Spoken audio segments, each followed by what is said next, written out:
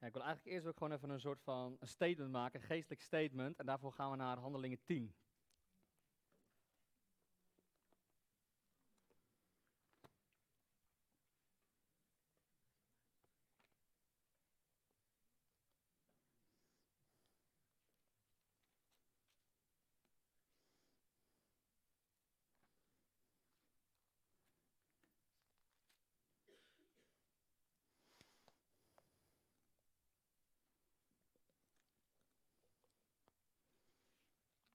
Alright. Handelingen 10, vers 38. En daar staat hoe God Jezus van Nazareth gezalfd heeft met de Heilige Geest en met kracht. En hoe hij heel het land doorgegaan is, terwijl hij goed deed. En allen die door de duivel overweldigd waren, genas, want God was met hem. Wie genas hij? Allen die door de duivel overweldigd waren. Want God was met hem. Dus wat we hier zien, het statement wat ik hier wil maken, is vrij duidelijk. Misschien wel, maar misschien ook niet. Is dat ziekte is een overweldiging van de duivel. En demonie is ook een overweldiging van de duivel. Dat lijkt me wel op zich vrij duidelijk ook. Hè? Want dat doen die kringen zelf. Maar ziekte, zeggen we soms van oké, dat vinden we soms wel moeilijker, dat dat een overweldiging is van de duivel. Maar ziekte is net zo goed een overweldiging van de duivel. En als we hier zien, is dat Jezus is gekomen om de werken van de duisternis af te breken. Daar is Jezus Christus voor gekomen. En hij is gezalfd met de Heilige Geest en met kracht. Nou, wie is er vandaag nog meer gezalfd met de Heilige Geest en met kracht? Amen. Wij zijn allemaal gezalfd met de Heilige Geest en met kracht om de werken van de duisternis af te breken. En om iedereen te genezen. En om iedereen te bevrijden. Want Jezus Christus ging rond, goeddoende, en hij genas allen die er slecht aan toe waren. Allen. En zo zijn ook wij bestemd, omdat wij de geest van God dragen. We hebben de salving op ons, net zoals het Jezus dat had. Om genezing te brengen en om bevrijding te brengen. En sommige mensen vinden dat lastig. Die zeggen van ja, ik heb dit al zo lang. Dus misschien is het wel moet ik het wel dragen. Misschien is het wel mijn ding om te dragen. Nee. Na de zondeval is de ziekte in de wereld gekomen. Ziekte is gewoon een bijproduct van de zonde. En uiteindelijk is het zo belangrijk om te beseffen dat ziekte en gebondenheid niet hetgene is wat God voor jou heeft. Het is niet jouw erfenis. Maar heel vaak lopen we heel lang rond met dit soort zaken, omdat we er heel natuurlijk gaan beredeneren. Zo zitten wij Hollanders in elkaar. We zitten goed in het koppie. En minder goed hier. Dus we moeten meer hier zitten en minder hier. Want uiteindelijk zijn wij heel goed van, ja, maar het is wel logisch dat diegene te kampen heeft met een depressie. Want moet je kijken naar de jeugd. Het is wel lastig dat diegene te maken heeft met afwijzing, want zijn vader was altijd weg. Zijn dat de aanwijsbare dingen? Of zit er een geestelijke wereld achter? Ik denk dat er heel vaak een geestelijke wereld achter zit, maar dat wij het niet kennen.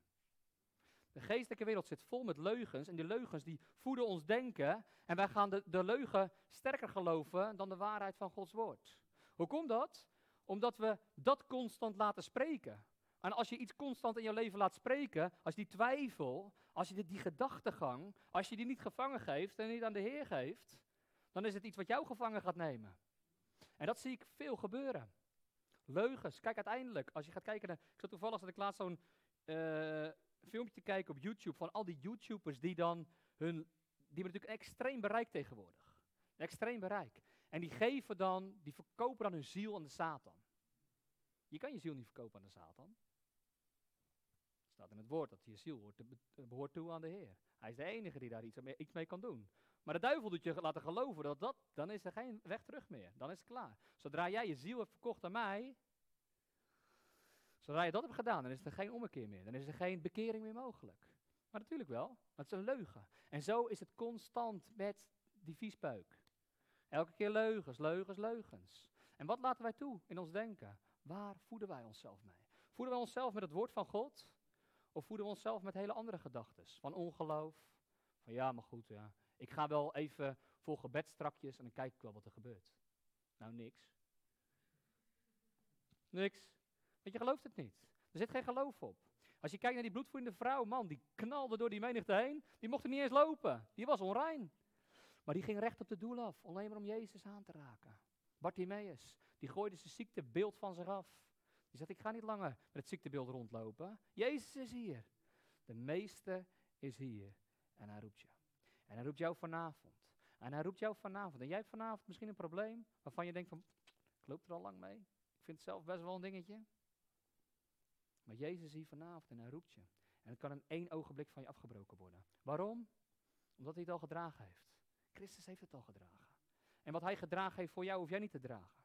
Ik geloof vanavond dat er een doorbraak gaat zijn bij mensen in hun financiën. Ik geloof vanavond dat er een doorbraak gaat zijn van mensen die last hebben van gebondenheid. Die last hebben van pijn in hun lichaam. Relatieproblemen. Afwijzing. Stem in je hoofd. Vanavond gaat de Heer een doorbraak geven. Amen. Halleluja.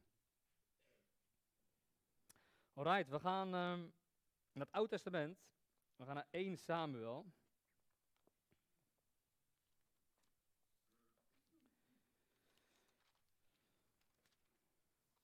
Samuel 17.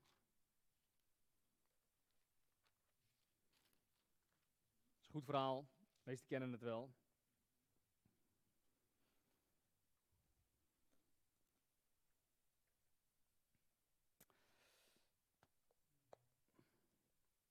En het mooie van het Oude Testament is dat het heel veel vertelt richting het Nieuwe Testament.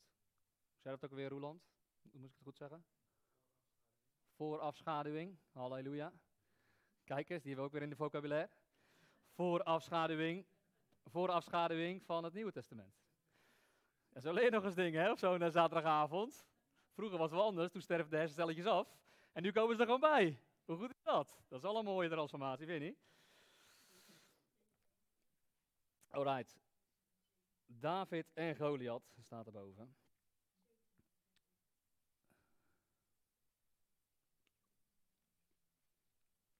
Ja, we zijn er. Toppie. Alright. Ik ga eventjes wat tekst skippen soms. Dat is een flink stukje om te lezen anders. Ik weet dat jullie mijn mooie voorleesstem enorm kunnen waarderen, maar ik denk toch dat het goed is om er wat snel doorheen te gaan. We beginnen bij, vers 5 is leuk. Er staat dat hij een harnas droeg wat 5000 sikkel woog. Dat is 55 kilo. Ik ken heel veel mensenkinderen die 55 kilo wegen. Kun je nagaan, hij had een harnas om zijn middel, wat dat woog. Hij scheen 3 meter lang te zijn. Dat staat ook ergens. En er staat in vers 9, zegt Goliath, als hij met mij vecht en mij kan verslaan, zullen wij u tot slaven zijn. Maar als ik hem overwin en hem versla, zult u ons tot slaven zijn en ons dienen. Wie wint regeert, staat hier eigenlijk. En er staat in vers 16, maak even wat sprongetjes hoor. De Filistijn kwam 's morgens vroeg en 's avonds naar voren.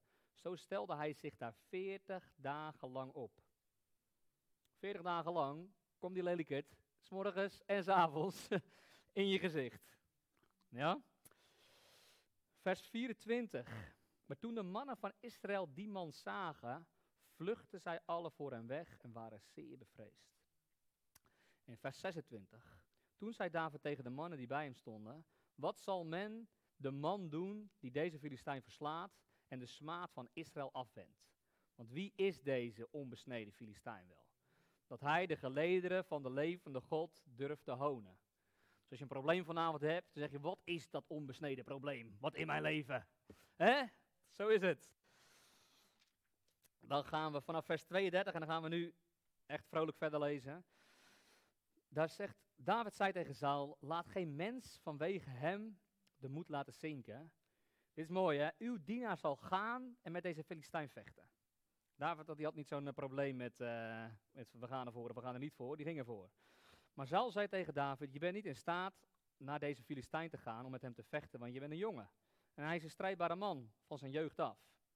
Toen zei David tegen Saul, uw dienaar weidde de schapen van zijn vader. Aan wie moeten we hierbij denken? Type van Christus. En kwam er een leeuw of een beer die een schaap van de kudde wegnam, dan ging ik hem achterna, sloeg hem neer en redde het uit zijn bek.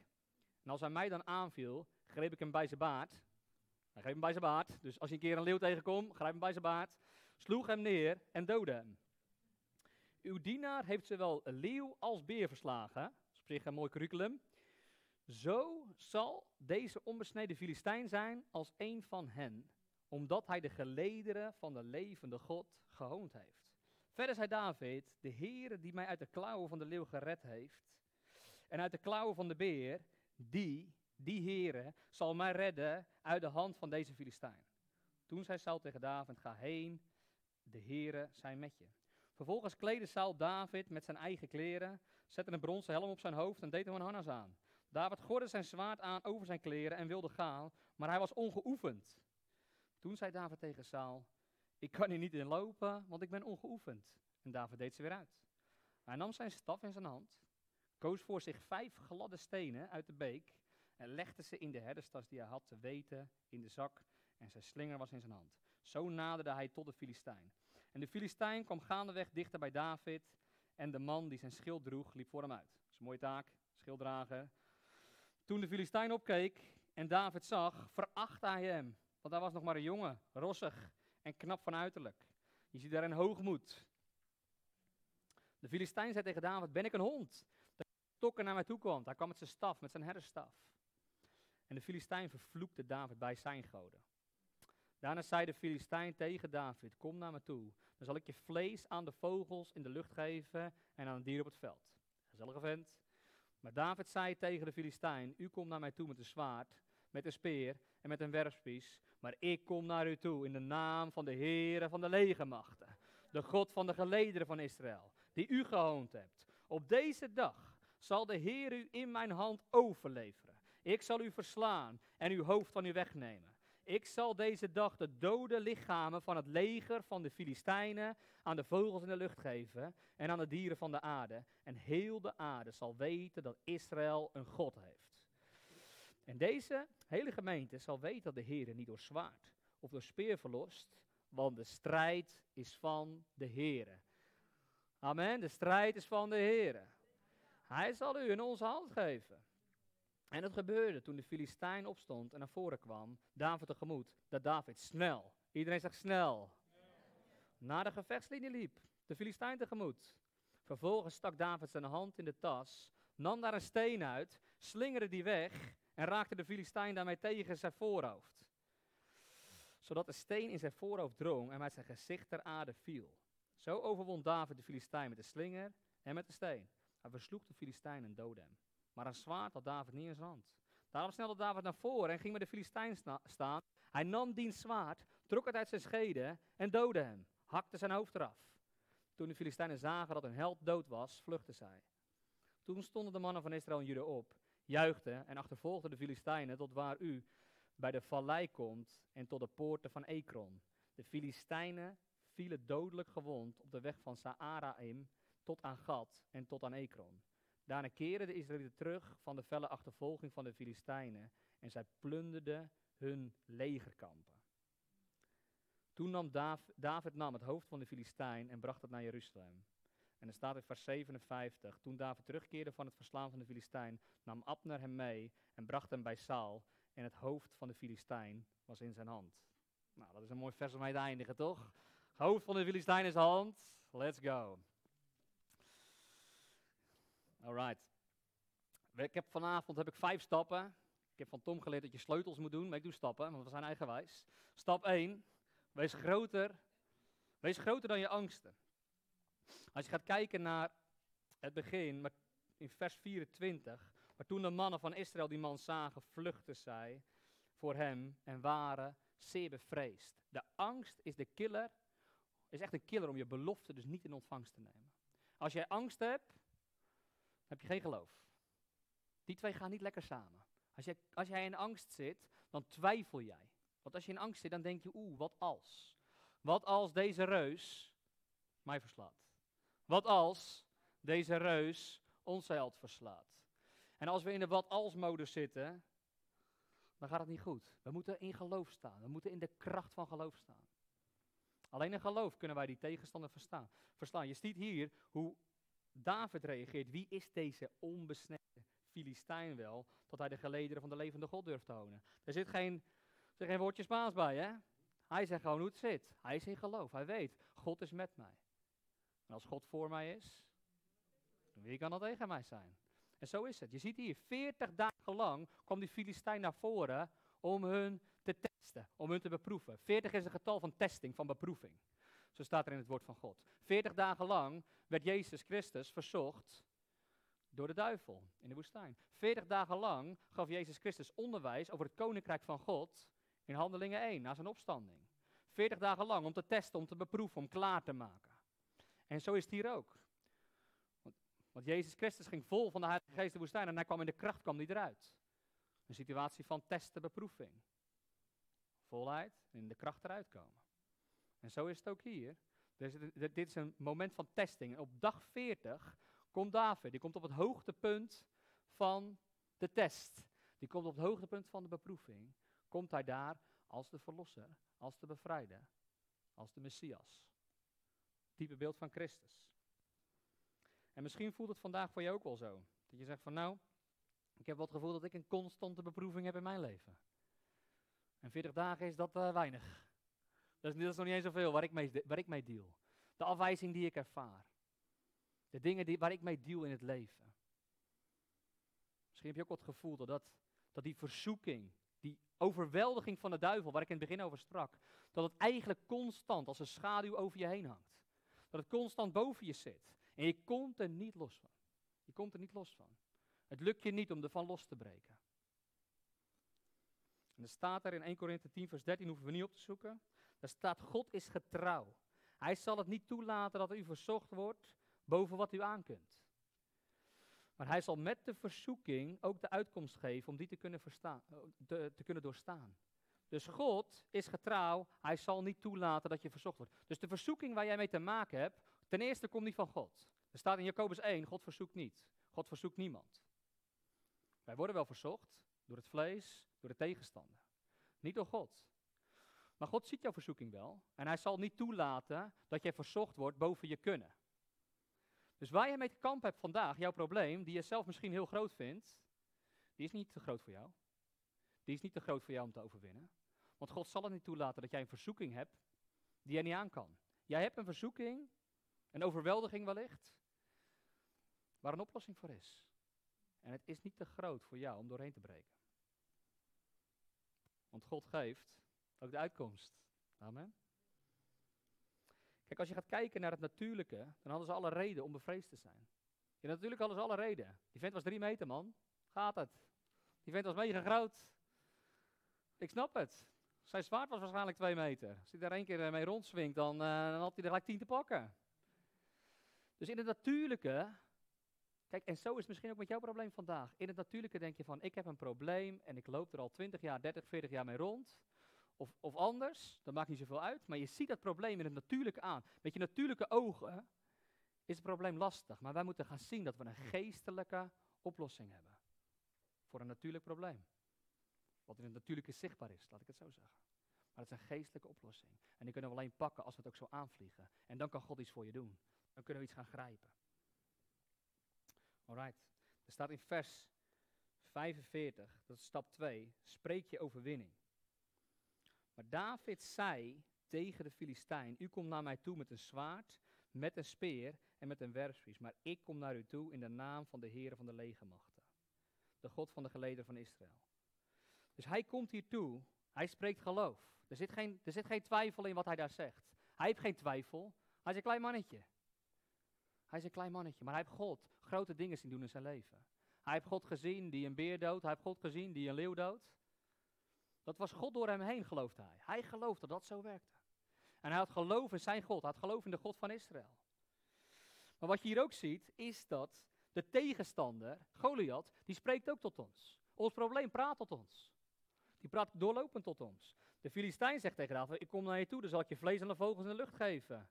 En aan de dieren op het veld. De dief komt om te stelen, om te slachten en kapot te maken. Dat is wat de dief komt doen. En die komt constant, tegen jou praten, van dat het niet gaat lukken. Vanavond kom je niet vrij.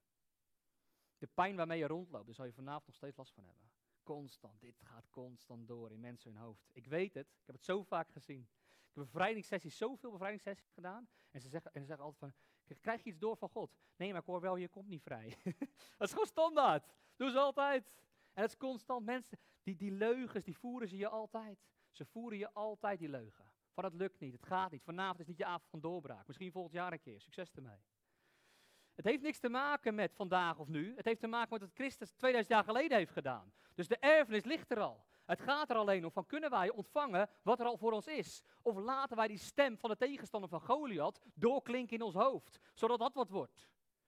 En vaak hebben we dat al heel erg toegelaten. En wordt het nu tijd dat we zeggen van nee, ik ga mijn grond innemen vandaag. Vandaag ga ik woorden van geloof en leven spreken. Amen. Kijk, Markus 11 vers 23. Wat voorwaar, ik zeg tegen u. Wie tegen deze berg zal zeggen, wordt opgeheven en in de zee geworpen. Wie tegen deze berg zal zeggen. En niet zal twijfelen in zijn hart. Dat is een belangrijke. Niet zal twijfelen in zijn hart. Ze zeggen dat de grootste afstand van het universum is van hier naar hier. Dat geldt voor geloof en voor twijfel. Maar veel mensen, die hebben twijfel, die gaan erop zitten malen en kauwen en voeden, tot het in je hart belandt. En wat is er dan? Dan is er geen geloof meer. En dan is er ook geen berg die verplaatst wordt. Dan kan je spreken tegen je berg, maar dan heb je twijfel in je hart toegelaten. Het kan hier zitten, maar het moet niet hier zitten.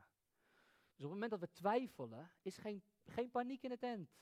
Relax, het komt goed. We zetten weer een geloof tegenaan. Maar veel mensen denken al, op het moment dat ze twijfelen in hun denken, denken ze vaak al dat het voorbij is. Shit, ik heb getwijfeld. Weet je, nu komt het nooit meer goed. Nou, zo werkt het dus niet. We mogen twijfel, mogen we wel hebben, maar gaan we daarop mediteren? Of gaan we toch mediteren op het woord van God? Gaan we mediteren op de waarheid? Want feitelijk gezien kan jij kanker hebben. Maar de waarheid zegt, zijn striemen hebben jouw genezing gebracht. Dus je kunt doktersrapporten gaan geloven. En mensen vinden het altijd heel erg spannend allemaal. Maar zo zit het wel. Je kan de wereld tegen je laten prediken. Of je kan het woord van God tot je laten prediken. Als het woord van God zegt, zijn striemen hebben jouw genezing gebracht. Als het woord van God zegt, ga dan staan in de vrijheid waarmee ik je heb vrijgekocht en laat je niet langer een juk van slavernij opleggen. Ben je dan vrij of gebonden? Ben je dan genezen of ben je dan ziek? Het is het een of het ander. Kijk, in de geestelijke wereld is het allemaal heel plat. Het is dood of leven. Het is voorspoed of armoede. Het is licht of duisternis. Het is leven of dood. Maar dit is hetzelfde. Het is genezen of ziek zijn. Het is gebonden zijn of bevrijd zijn. Er zit niet echt iets tussen. Dus ergens, als het er niet is, moeten we zeggen van hoe kan dat? Dat ik mijn erfenis nu niet heb. Want het is namelijk je erfenis.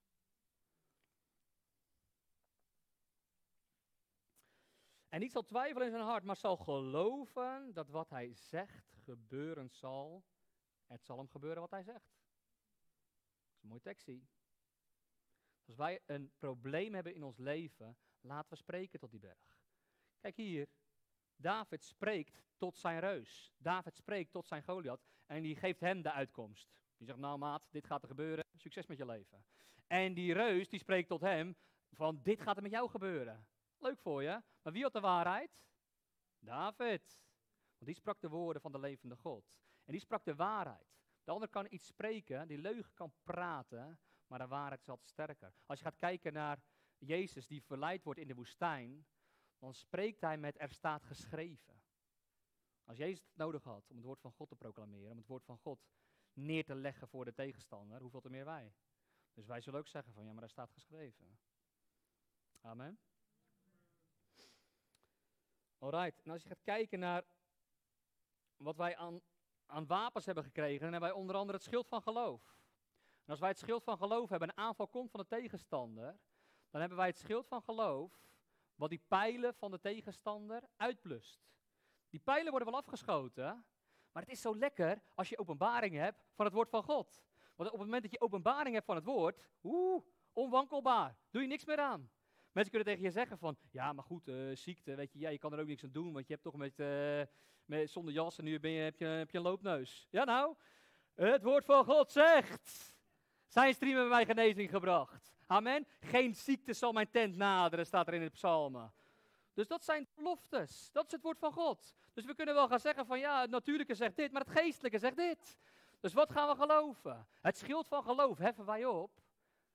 En natuurlijk hoeven we geen dingen te verzoeken. Je moet niet in je onderbroek naar buiten als het min 10 is. Dat is niet handig. Dat zeg ik niet. Een beetje wijsheid is gepast. Maar het is wel belangrijk om het schild van geloof te hebben. Want op het moment dat je openbaring hebt van het woord van God, is het onwankelbaar, onwrikbaar. Het is onwrikbaar. Dus die tegenstander komt en die gaat jou aanklagen en die gaat zeggen zus of zo. Maar jij zegt nee, want dit is mijn waarheid. Dus die pijlen worden wel afgevuurd, maar het geloof staat muurvast. Ten tweede, ons geloof is tevens onze verdediging en ook onze aanval. Het woord van God. Het woord van God is scherper dan een tweesnijdend zwaard. Dus dat is onze aanval. Dus we zetten het in als verdediging. Nee hoor, ik weet het beter. En vervolgens geef je hem ook nog eens een keer een klap voor zijn muil met dat zwaard. Want zo is het wel. Want het zwaard van God, en Jezus zegt, er staat geschreven. Dus het is ook weer de aanval. En daarmee wend je automatisch de aanval van de tegenstander af. Want er staat daar dat de duivel verliet hem voor een bepaalde tijd. Een bepaalde tijd. Hij komt wel weer terug. Het is wel hij is een soort van Jehovah-getuigen. Ze komen altijd terug.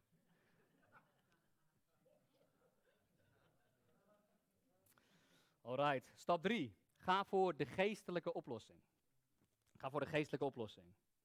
Hoeveel weten dat dat een verstandige keuze is? Hè, voor de geestelijke oplossing te gaan. Amen. Kijk, wat je hier ziet in vers 39. David gordde zijn zwaard aan over zijn kleren en wilde gaan, maar hij was ongeoefend. Toen zei David tegen Saul, ik kan hierin niet lopen. Maar ik ben ongeoefend. En David deed ze weer uit. Kijk, je ziet hier dat er komt een natuurlijke oplossing voor dit probleem. De natuurlijke oplossing is het beste outfitje kiezen. En het beste outfitje was van Saul, die was de koning. Dus die had het beste zwaard, het beste schild, het beste harnas. Die had de beste spullen. Dus in het natuurlijke zou je zeggen van, ja, tuurlijk maat, trek dat aan. Lijkt mij logisch. Maar een natuurlijke oplossing is niet de oplossing voor een geestelijk probleem. We moeten gaan voor een geestelijk probleem. Weet je dat 1/3 van de ziekte waar Jezus mee dealt in het Nieuwe Testament een demonische ziekte is? Bijna, het is echt, we zien het sowieso veel. Ziekte met een demonische wortel. Het is zo vaak zo. Je ziet het met de kromgebogen vrouw. Die last heeft van een demon die dat bij haar doet. Maandzieke jongen, epilepsie. Je ziet het op zoveel plekken terug. Dat moeten we meenemen in ons gedachtegoed. Dat we zeggen van oké, waar hebben we mee te maken? We moeten onderscheiding krijgen van geesten. Zodat we begrijpen van wat is mijn probleem. Zodat we het probleem op de juiste manier kunnen aanpakken. Want een tijdje terug had ik een vrouw die had last van de gehoor. En dan had allemaal grote gebedsgenezers uit Nederland, wie kent ze niet? Die hadden voor haar gebeden, maar geen oplossing. Ik zei, waar hebben ze voor gebeden? Genezing. En dat is zo snel waar we naartoe gaan, maar het kan een demon zijn die dat doet. Dus waar bidden we dan voor? We moeten geopende ogen hebben voor het probleem wat voor ons ligt. In vers 47, en dit vind ik fantastisch. Deze hele gemeente zal weten dat de Heere niet door zwaard of door speer verlost, want de strijd is van de Heere. De strijd is van de Heere en hij zal het in onze hand geven. De strijd is van de Heere. Nou, als je het heel plat gaat bekijken, dan heeft de Heere onze strijd al gestreden. En hij heeft overwonnen. Jezus Christus heeft jouw ziekte gedragen. Dat heeft hij al gedaan. Zijn striemen hebben jouw genezing gebracht. Dat is al iets wat is gebeurd. Dus dat is voor jou. Dat is eigenlijk iets wat je mag ontvangen in geloof. Dat is jouw erfenis, dat is jouw erfdeel. Je bent nu geen slaaf meer, maar je bent een zoon. Je bent een erfgenaam, staat er in het woord. Dus, je hebt een erfenis in de Heilige. En als je geen slaaf meer bent en je bent een zoon, dan ben je vrij. En we zijn geen onmondige kinderen, nee, we zijn mondige kinderen. Ik zie hier allemaal hele mondige kinderen. Maar mondige mensen, die maken aanspraak. En wij maken aanspraak op de erfenis. Wij maken aanspraak op wat God voor ons heeft. En dat is vrijheid. Dat is het beloofde land. Dat is niet Egypte, dat is het beloofde land. Slaaf ben je in Egypte, een zoon ben je in het beloofde land. En wij zijn zonen en dochters. Ik heb alleen een MBO gedaan, sorry. Zonen en dochters van de levende God. Dat zijn wij. En dat is onze erfenis. Alright? 1 Johannes 5 vers 4. Want al wat uit God geboren is, overwint de wereld. En dit is de overwinning die de wereld overwonnen heeft, namelijk ons geloof. Ons geloof. Er staat in Hebreeën dat wij door geloof de belofte beërven.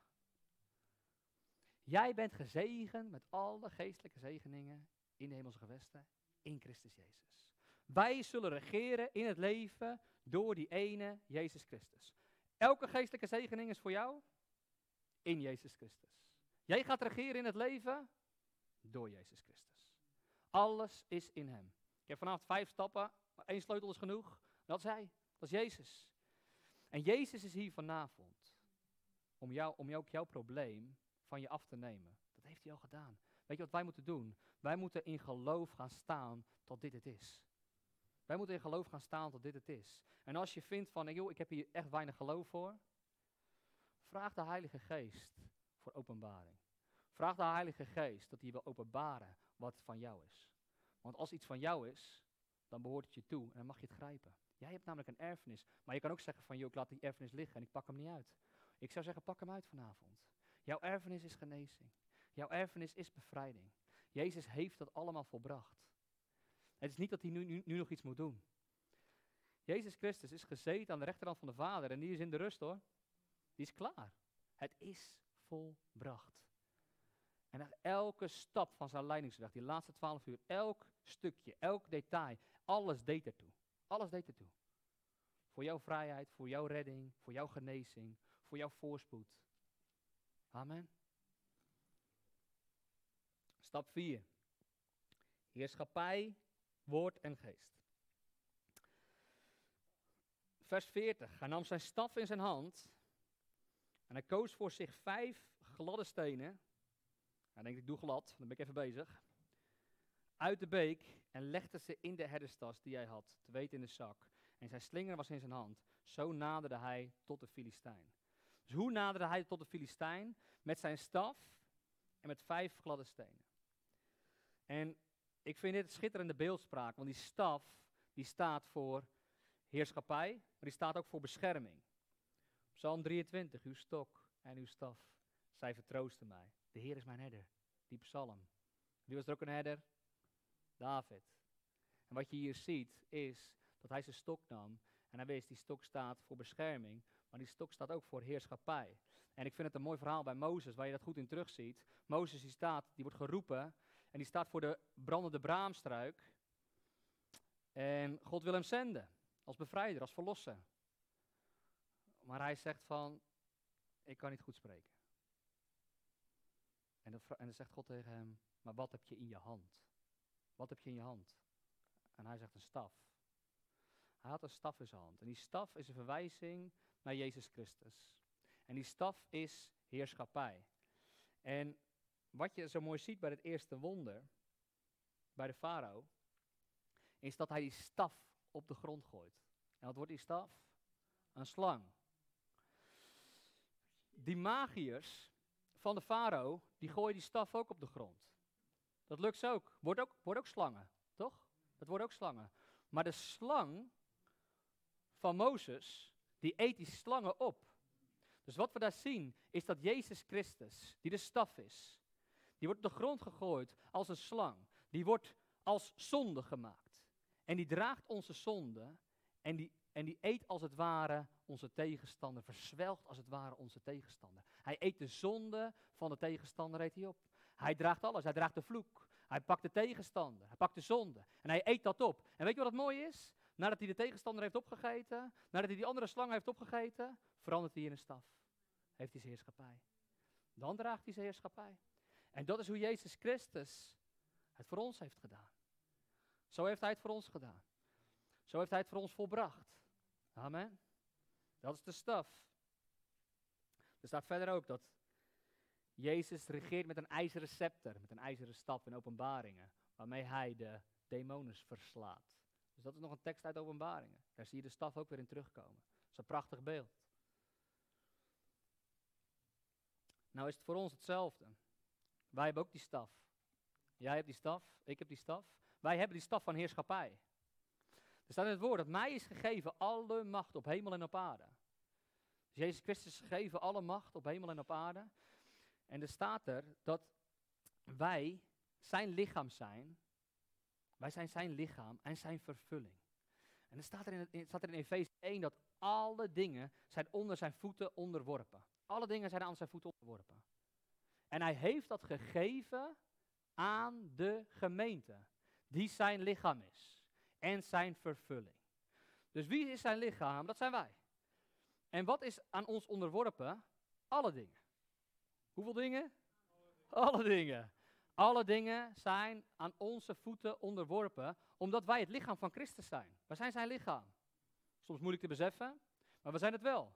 En wij zijn gezeten in de hemelse gewesten in Christus Jezus. Wij zitten aan de rechterhand van de Vader in hem. Dus wij dragen die heerschappij. Dus zou het zo kunnen zijn dat er dingen over ons zouden heersen? Of is het toch de bedoeling dat wij over dingen moeten heersen?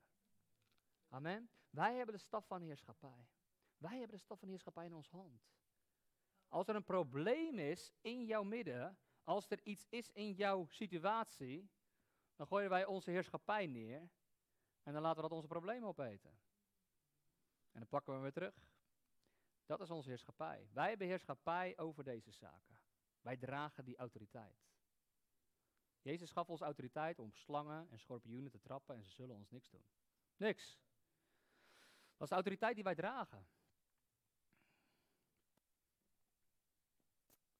Alright. 5 gladde stenen. Het getal 5 staat voor genade. Het getal 5 staat voor genade. Dus alles wat wij krijgen, alles wat we hebben, is genade. Onze overwinning, onze vrijheid, onze genezing. Het ding is, wat ik ook gewoon veel zie bij mensen, is dat ze hard willen werken. Dan komen ze voor het bedieningsmoment en dan willen ze veel doen. Ja, ik kan dit nog wel doen, ik kan die nog wel vergeven, ik kan die nog wel een aai over zijn bol geven, ik kan dit, ik kan dat, ik kan zus, ik kan zo. Nou, de genade is goed genoeg. De genade is goed genoeg. En het getal 5 is genade. En David pakte die 5 stenen, omdat het genade is. Wij doen het niet, wat ik net zei, God strijdt onze strijd. En hij heeft het al gedaan. Dus dat is onze genade, wij accepteren dat. Het is niet dat wij heel veel dingen moeten doen, het is dat God heel veel dingen doet. Amen, al heeft gedaan. En waar ik ook aan moest denken bij 5, was aan de Torah. De Torah heeft 5 boeken. En we noemen de Torah ook wel het woord. Dus ik moest denken aan dat de 5 stenen staan voor Jezus Christus weer. Het woord. Hij is het vlees geworden woord. Jezus Christus is het vlees geworden woord. En er staat zo prachtig in Psalm 107. Hij zond zijn woord en hij genas hen. Hij zond het woord. Hij zond Jezus. Hij zond Jezus en het genas hen. Jezus Christus is hier vanavond om genezing te brengen. Amen. Zijn woord is genoeg. Jesaja 55 vanzelf, het zal niet vruchteloos tot mij wederkeren.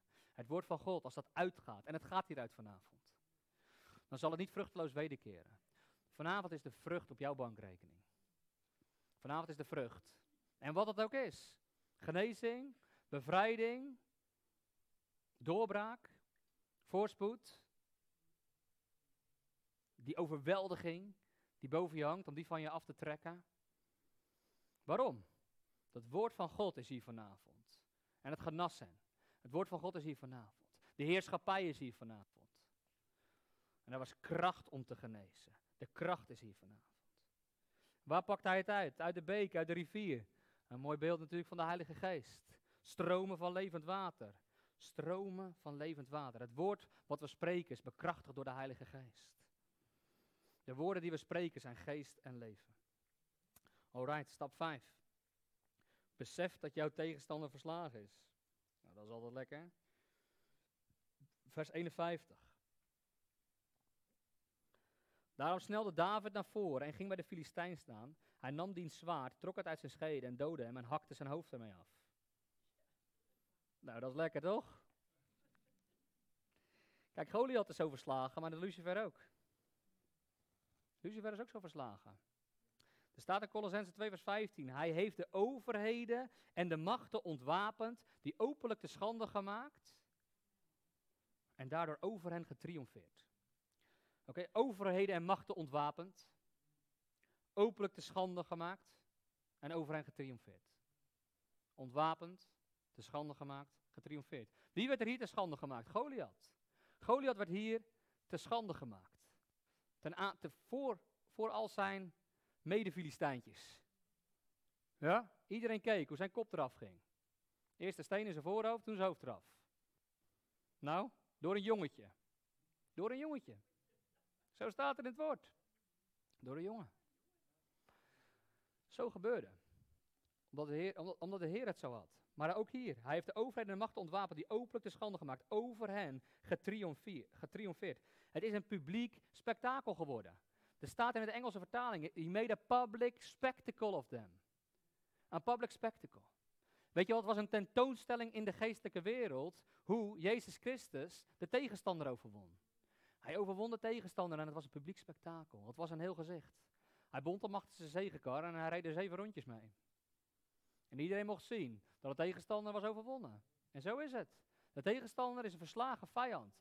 Maar door leugens heeft hij toegang gekregen in heel veel mensen hun levens. En denken wij dat hij nog steeds macht heeft. Mij is gegeven alle macht. Dus waar is zijn macht? Niet. Het is er niet. Maar wij geven iets wat niet meer van hem is. Heel vaak geven wij ruimte aan de tegenstander. En wat doen we als we ruimte geven? Dan geven wij hem macht. Terwijl het niet meer van hem is. Terwijl het niet meer van hem is. Het is niet meer van hem. Vers 53. En daarna keerden de Israëlieten terug van de felle achtervolging van de Filistijnen. En zij plunderden hun legerkampen.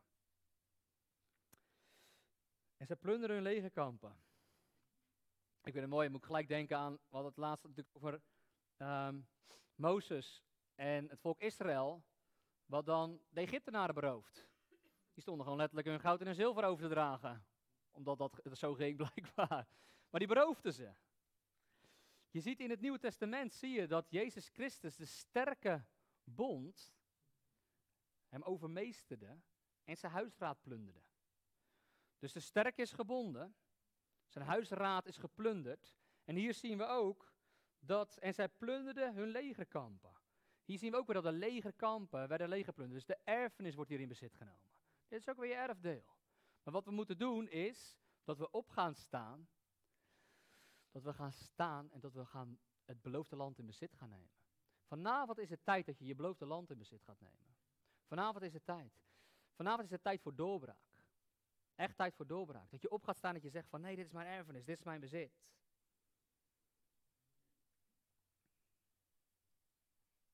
Je zal de waarheid kennen en de waarheid zal je vrijmaken. En de waarheid is dit. De waarheid is dat Jezus Christus het al heeft gedaan. Jezus Christus het heeft gedragen. Ik vind het zo belangrijk dat je hier vanavond een openbaring van gaat pakken. Ten eerste is het belangrijk dat je op gaat staan. Op gaat staan dat je zegt van, er staat in Galaten 5 vers 1, ik zal opstaan. En ik zal me niet langer een juk van slavernij laten opleggen. Ga dan staan in de vrijheid waarmee je bent vrijgekocht. Er is een overweldiging van de duivel. Er is een overweldiging van de Satan die over ons wellicht is gekomen, maar die niet over ons hoort te heersen. Wij horen te heersen. Wij horen te heersen in het leven door die ene Jezus Christus. En als we vanavond gaan bedienen, dan vind ik het belangrijk dat je gaat staan in vertrouwen en in geloof. Zoals dat David snel op Goliath afliep, zo moet jij ook snel zijn om te bedenken, dit hoort niet bij mij. Dit hoort niet bij mij. En ik ga recht op mijn doel af. Ik ga recht op mijn reus af. Ik ga recht op mijn berg af. En ik spreek tegen mijn berg dat het moet wijken. Ik gebied het te gaan. En ik versta mijn erfenis die ik heb in de Heilige. Ik pak wat van mij is. Het is zo cruciaal dat je daar een openbaring van gaat krijgen. En ik geloof dat de Heilige Geest hier vanavond is om je te openbaren tot dat voor jou is vanavond. En misschien zeg je van ja, de problemen waarmee ik rondloop, ik loop er al 20 mee rond en ik heb veel gebed ontvangen, maar het is nog niet gelukt. Maar je moet goed beseffen dat dat is een ervaring. Het is niet het woord van God. Het is niet het woord van God. We kunnen wel zeggen van ja, ik heb dat meegemaakt. Dat kan. Maar zo, bouw je geloof. Zeg van het woord van God zegt, er staat geschreven, zei Jezus. Het woord van God zegt, het woord van God zegt, het woord van God zegt. En met dat het woord van God iets tot jou zegt, spreek jij het woord van God uit. En laat jij die berg wijken vanuit je leven. Laat je die gebondenheid van je afvallen. Ik geloof vanavond dat we eventjes wat Goliatjes gaan onthoofden. Want dat zo'n avond is het. Dat Goliath eraan gaat. Amen. Maar wij gaan opstaan zoals een David. Met durf. Met boldness, zoals ze in het Engels mooi zeggen. En we rennen op onze vrijheid af. We rennen onze vrijheid tegemoet. Zat er twijfel bij David in zijn hart? Zou hij angst hebben ervaren? Ik denk het niet. Ik denk het echt niet. Hij had een oprecht vertrouwen in wat God zou doen. Weet je, een onwrikbaar. Een geloof is de vaste grond. Het is een wankele grond. Kijk, als we twijfel toelaten, dan zijn we als een bootje op de zee en het wordt gewoon heen en weer gegooid. Maar het geloof vaart een rechte koers. En als wij in geloof zijn, vanavond is het tijd dat mensen uit hun boot gaan stappen van natuurlijke omstandigheden. Vanavond is het tijd dat mensen uit hun boot gaan stappen van de situatie waar ze in zitten. Vanavond is het tijd dat mensen uit hun boot gaan stappen van fysiek ongemak. Vanavond is het tijd dat mensen uit hun boot gaan stappen van geestelijke gebondenheid. Jij stapt uit die boot van de natuurlijke, van wat doktoren tegen jou hebben gezegd, van labels die je opgeplakt hebt gekregen. Vanavond maak je jezelf daar los van. En je zegt van, ik doe er afstand van. Dit is niet wat ik ben. Dit is niet wie ik ben. Dit is niet wat ik heb. Dit is niet mijn erfenis. En je stapt uit die boot en je stapt op het bovennatuurlijke. En je gaat lopen over dat water. Maar op wie loop je af? Je loopt af op Jezus Christus en Hij is de voleinder van jouw geloof. Dus als je recht op Hem afloopt, dan gaat er niks gebeuren. Dan woedt de storm rondom jou, stemmen zullen naar jou schreeuwen. Maar jouw focus is Christus en de rest is troebel. Je focus is Christus. Dus vanavond, als ik je één ding mag aanreiken. Stap uit je boot, het vertrouwde bootje. Maar stap op dat water en richt je ogen op Jezus Christus. Hou je focus op Hem. En zet je geloof op Hem. En geloof dat Hij het kan doen. Want Hij heeft het al gedaan, maar het is van ons om het te grijpen in geloof. Zoals die bloedvloeiende vrouw zei, ik zal hem gewoon aanraken. Als ik alleen maar de zoom van zijn kleed aanraak, dan zal ik genezen. Als ik alleen maar de zoom van zijn kleed aanraak, dan zal ik genezen. En kom zo vanavond, maar kom met een verlangen. Kom van, ik ga even kijken wat er vanavond gebeurt bij het gebed bij House of Miracles. Ik heb gehoord dat er wel eens wat gebeurt. Nee? Kom en verwacht het van God, maar grijp Hem. Grijp Hem alsof het echt iets voor je betekent. Want vaak zitten we in onze omstandigheden, maar zitten we wel enigszins gezetteld. En dat is een grote valkuil. We moeten op Hem afspringen als het ware. Dat we zeggen van oké, het maakt mij niet uit wat mensen hier ook van vinden. Het maakt me niet uit wat andere stemmen zeggen. Het maakt me niet uit dat de maatschappij tegen mij heeft gezegd van je bent onrein, je mag niet op Hem afkomen. Maar ik zal Jezus aanraken en ik zal genezen zijn. En Jezus Christus die zegt, wie heeft mij aangeraakt? En de discipelen zeggen, hoe kan je dat nou zeggen? Iedereen dromt tegen je aan. Iedereen dromt tegen je aan. Denk je dat Jezus wist wie hem had aangeraakt? Ik denk het niet. Ik denk het niet. Maar wat hij wel wist, was dat er kracht van hem was uitgegaan. Hij voelde dat er kracht van hem was uitgegaan. En hij wil weten, hoe komt dat? Wie heeft mij aangeraakt? Was dit Gods timing? Was dit Gods beslissing? Nee. Het was het geloof van die vrouw. Hij zegt, uw geloof heeft u behouden. Zo. Redding, bevrijding, genezing. Uw geloof heeft u behouden. Dus zij pakte haar onder in geloof. Het was niet zo dat ze zei van, goeiedag beste Messias. Ik heb gehoord dat u erg gezalfd bent. Zou u misschien even de tijd willen nemen om voor mij te bidden? Handen op te leggen, genezing uit te spreken? Nee. Zij pakte hem in geloof. Het gaat niet om dat er hier vanavond een gezalfde persoon aanwezig zou zijn. Die zijn er allemaal, heel veel gezalfde personen. Maar daar gaat het niet om. Het gaat om, kunnen wij grijpen wat van ons is? Er is iets vanavond, jouw erfenis, die jij vanavond in bezit kan nemen. Jij kan vanavond zeggen, ik ga niet langer in Egypte staan. Ik ga niet langer halverwege staan. Ik ga in het beloofde land staan. En daar is het goed, jongens. Daar is het goed. Daar is vrijheid. Daar is voorspoed. Daar is vrede. Daar is liefde. Daar is geluk. Daar zijn de dingen waar je wellicht zo naar snakt. Ik en mijn huisgezin, wij zullen de Heere dienen. Amen. En die vrede van God, die alle verstand te boven gaat, die zal jouw hart en jouw gedachten bewaren en bewaken in Christus Jezus vanavond. Dat bid ik je toe. Alright, laten we gaan staan. de worship band mag naar voren komen. Of de key guy. Deze man heeft alle sleutels, dus de key guy. Doe je ogen eens dicht. Richt je eens op God. En bedenk eens de dingen die jij hebt in je leven, waar je misschien een doorbraak voor wil. Misschien is het wel voor iemand anders. Misschien is het wel voor je zoontje, of voor je dochter, voor je thuissituatie, voor je werk, voor wat dan ook. Misschien loop je nu met gebondenheid, misschien loop je nu met ziekte. Maar vanavond is de avond van doorbraak. Vanavond is de avond dat de farao en zijn legers achter zullen blijven in het water. Vanavond is de avond dat dat gaat gebeuren in jouw leven. Waarom? Jij gelooft het. Jij gelooft het. Jij gelooft dat onze God het onmogelijke kan doen. En die berg waar jij tegenop ziet, waarvan je denkt van poeh man, dit is een flinke berg, dit is een flinke reus. Die haalt God zo neer. God hakt zijn kop eraf. God verplaatst die berg in de zee. En jouw probleem is niet meer. Geloof je dat God het kan doen vanavond? Geloof je dat Hij het onmogelijke kan doen? Laten we een groep mensen zijn die uitstapt uit zijn boot. Denk eens na over jouw omstandigheden. Stap eens uit je boot op dit moment in de geest. Stap eens uit je boot. Zeg eens, ik stap uit. Ik stap uit. Ik ga niet langer hiermee rondlopen, want wat Christus heeft gedragen, dat zal ik niet langer dragen. Maar ik ga zijn juk dragen. En niet een juk van gebondenheid.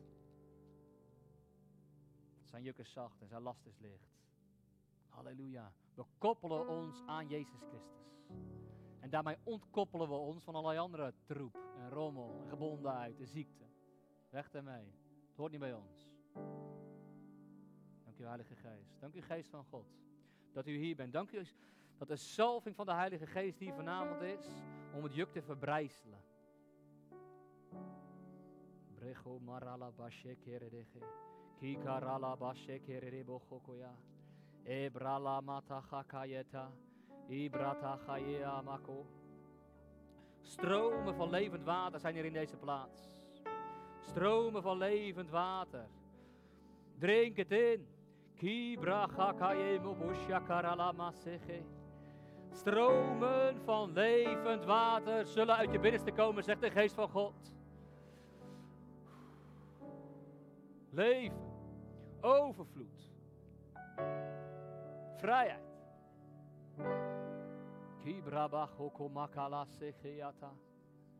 Dank u Heilige Geest. We geloven dat uw woord waarheid is. Ook al zegt onze omstandigheden anders. Ook al praat ons probleem tegen ons en zegt het wat anders. Uw woord zegt en we zullen de waarheid kennen en de waarheid zal je vrijzetten vanavond. In Jezus' naam. Dank u Heilige Geest. Dank u Geest van God.